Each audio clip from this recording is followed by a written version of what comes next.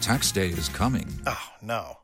But if you sign up for Robinhood Gold's IRA with a 3% match, you can get up to $195 for the 2023 tax year. Oh, yeah. Sign up at Robinhood.com/boost by tax day to get the biggest contribution match on the market. Subscription fees apply. Investing involves risk. 3% match requires gold for 1 year from first match. Must keep IRA for 5 years. Robinhood Financial, LLC, member SIPC. We got Michael Goodwin back. I knew we could do this. The electronics of New York. Maybe it's the last thing that still works here. Anyway, Michael Goodwin, first of all, I have not spoken to you in a while. I miss you, so I'm glad you're coming back on the show. And I'm looking at your column. GOP has shot at Win. Real Lee. Look, Michael, I make no bones about it. I think Zeldin is his election is crucial to saving this city and this state. And so I want to talk about that because your column is optimistic about his chances. I spoke to Lee, I guess it was yesterday. I had a nice conversation with Lee, 15 minutes, 20 minutes or so. It's about crime and it's about the economy. And you're saying, and I hope you're right, Zeldin has a good shot at this. Well, good morning, Larry. Yes, look, the latest poll, the first poll to come out after the primary season has him down by 14 points. Now, that's not a cliffhanger by any stretch, but it is certainly 3 months from the election. There's certainly plenty of time to make that up. And by way of comparison, in 2014, at the same stage, the first week of August of 2014, Andrew Cuomo was an incumbent running against the Republican challenger then, Rob Astorino. Cuomo was up by 32 points in that same week, first week of August, and he ended up winning by 14. So Astorino managed to shave off 18 points of the lead, and that's just one example, I think, that if you look at the last four elections, the Republican candidate in New York State has never gotten more than 40%. Now, Zeldin in this poll is already at 39%. And he says his own polling shows the race even closer than 14 points. So I think however you dissect these numbers, they are something of a warning shot to the Democrats, to Kathy Hochul, the governor, and I think they should encourage Republicans to see that this is a winnable race. And if this one isn't winnable, Larry, I'm not sure which one would be. I mean, Kathy Hochul is in a unique situation, succeeded the disgraced Andrew Cuomo, has not been elected to the position yet. There's not a lot of enthusiasm for her. She hasn't been able to instill a kind of discipline within the party. There's a lot of sniping at her. The mayor of New York, Eric Adams, is actually closer to Zeldin on crime issues than he is Hochul. In fact, the New York Times the other day had a story on Adams' disputes with Hochul over crime and what the state could do about it, and basically cited Zeldin as another person having an argument with Hochul on the same issues. I mean, so that's an unusual situation, to say the least, but I think it speaks to the fact that Hochul, whatever she was once in her life, has drifted far left, is now either afraid of or part of the legislative leader cabal in Albany, which has, turn them loose. That's their motto when it comes to judges, when it comes to DAs. There's the Alvin Bragg situation in Manhattan. And I thought it was interesting when Ron DeSantis suspended a prosecutor in Florida for not enforcing the law, for vowing not to enforce certain laws. That's what Zeldin has been saying all along, that he would suspend or fire Alvin Bragg as Manhattan DA for failure to enforce the law. So Hochul, I think, is under some pressure here, not just in the poll, but among restless Democrats who really see the city and the state sliding away, further and further away from being a civilized place to live and work and raise a family. And New York City is not alone in the state.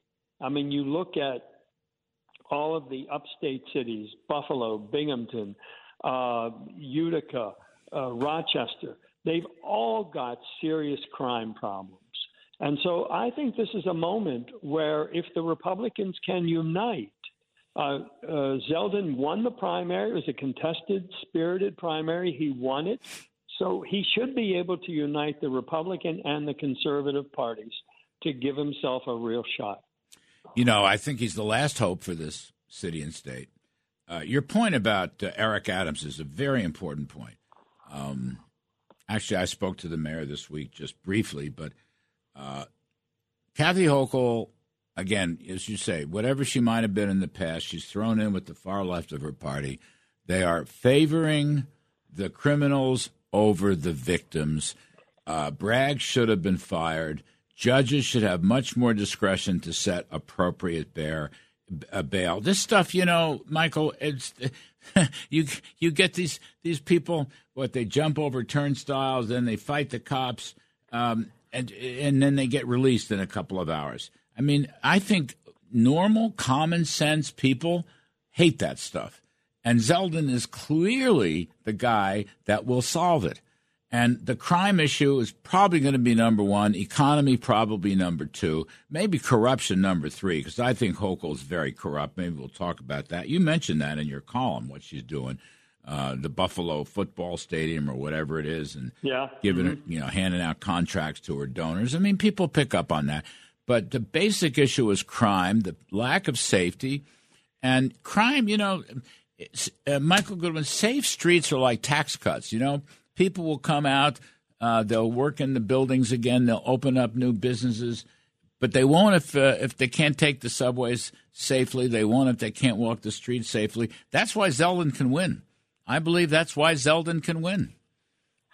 I mean, we're speaking from the same book here, Larry. I think that this is an opportunity because the Democrats are so overt in what they are doing. They're not hiding it, right? I mean, when you think about what they've done on the criminal justice thing, on taxes, on quality of life issues, I mean, they just keep sticking it to people, and there are no consequences.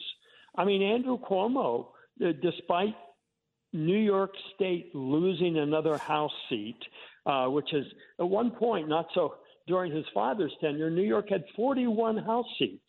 It's now going to have 26. I mean, you have had a continual decline in the quality of life in New York. You have had the people moving out because of the taxes. So New York is just not growing. It's not a vibrant place. And, the pandemic certainly drove a very big nail in the coffin, but you still see a lot of vacant storefronts that were occupied until the pandemic. But all the more reason why people who are thinking of coming back to the city or moving to the city for the first time or opening a business here, all the more reason why they need to feel safe about it.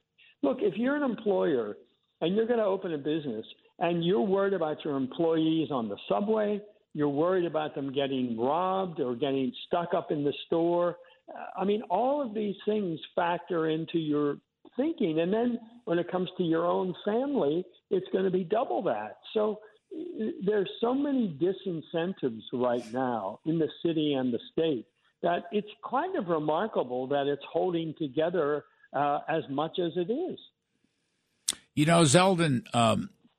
Zeldin's a tough guy, okay? He's mild-mannered. He's not a screamer. But I've known him for years, Michael. You probably have too. He is a strong guy. He has a strong backbone. So my reckoning is if he wins, he will follow through. He will fire Alvin Bragg. He will go after the legislature. He will change the way judges can set bail and so forth and so on. In other words, I don't think these are idle promises. I think you're looking at a guy who's very, very strong. People should not underestimate him because his public persona is a mild persona, which I think is quite pleasing to people, by the way. But he will not relent. I mean, I worked with him in Washington when I was down there. I'm talking to him on the phone all the time. He's tough. He'll get it done. Well, and I would say one other thing too, Larry, that the governor's position in New York is a powerful yes. one. I mean, it's yes. One of the key features that you have that George Pataki won in a court fight was the line item veto. The New York State governor has that power. So you're going to, let's assume Zeldin wins, he's going to inherit a very heavily Democratic legislature, probably veto-proof in both houses. So he is going to have to, I think, wage a lot of war and maybe have to make some concessions, but he doesn't go in there unarmed. I mean, having the ability to do a line item veto means something in the budget. You can essentially pass the budget and veto specific parts of it that you find egregious spending, wasteful, whatever.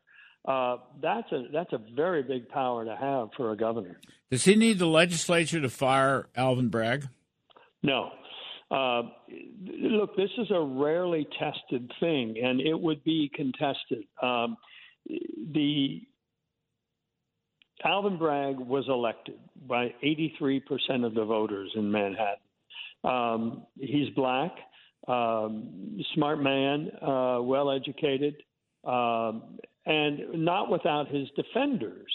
This would be a very big deal for example, I can't think offhand of any governor in recent times who has removed either a prosecutor or a mayor from office. Now, if you'll recall, there was talk that maybe Andrew Cuomo would remove Bill de Blasio as mayor because he was doing such a terrible job.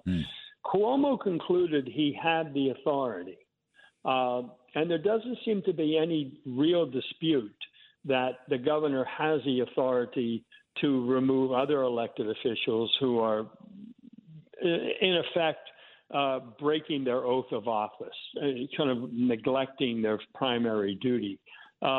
Nonetheless, it would be a politically fraught fight.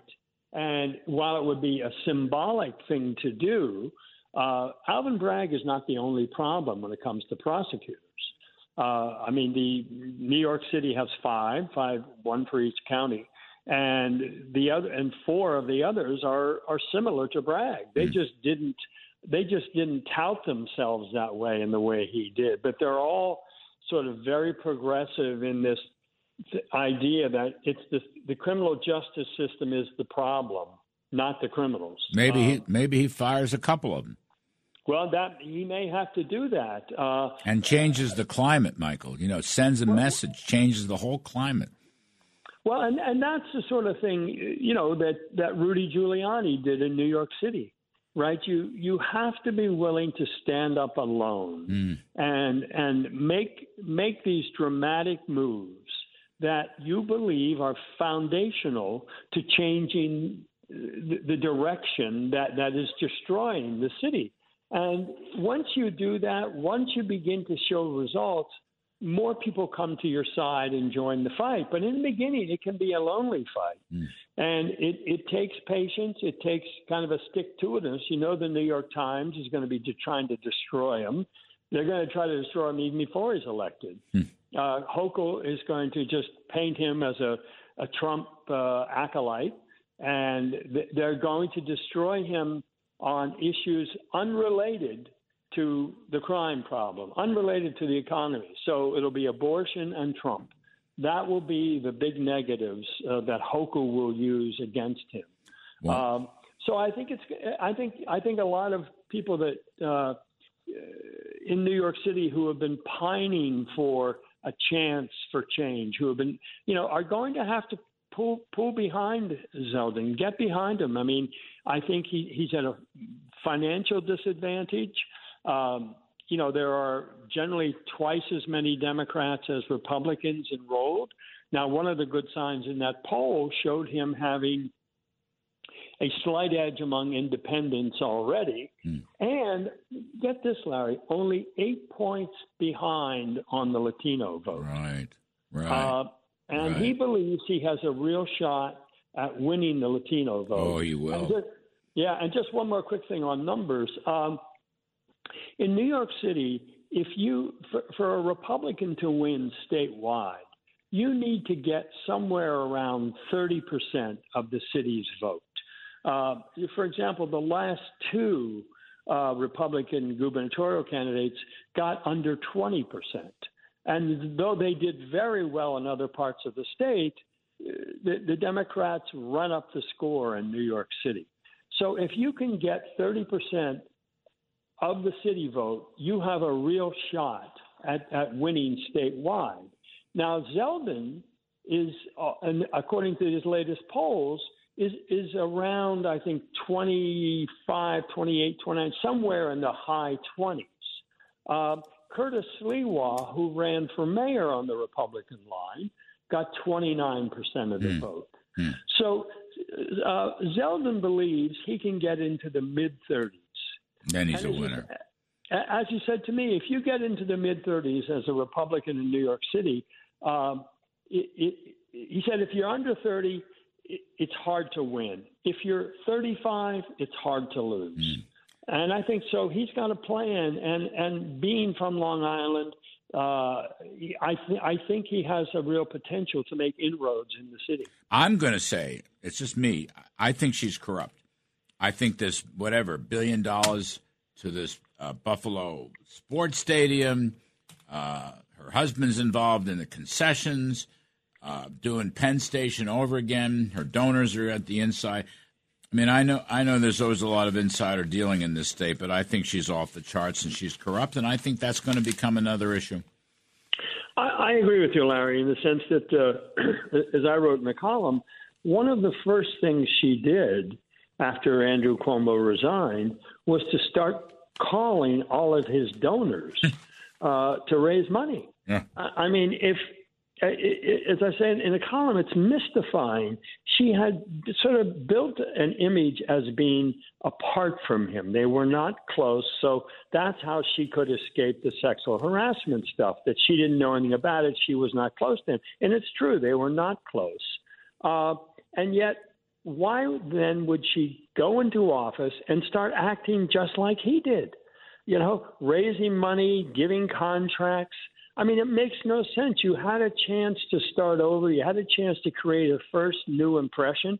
And it became just, you know, as people have been writing, Cuomo 2.0, Cuomo in a skirt. I mean, there's very little distinction between him and her in these habits, meeting in secret to resolve the budget. I mean, it's just, why would you begin your governorship that way if you want to create a new impression for voters? Weak character. And I'll tell you, New York is going to have a clean sweep.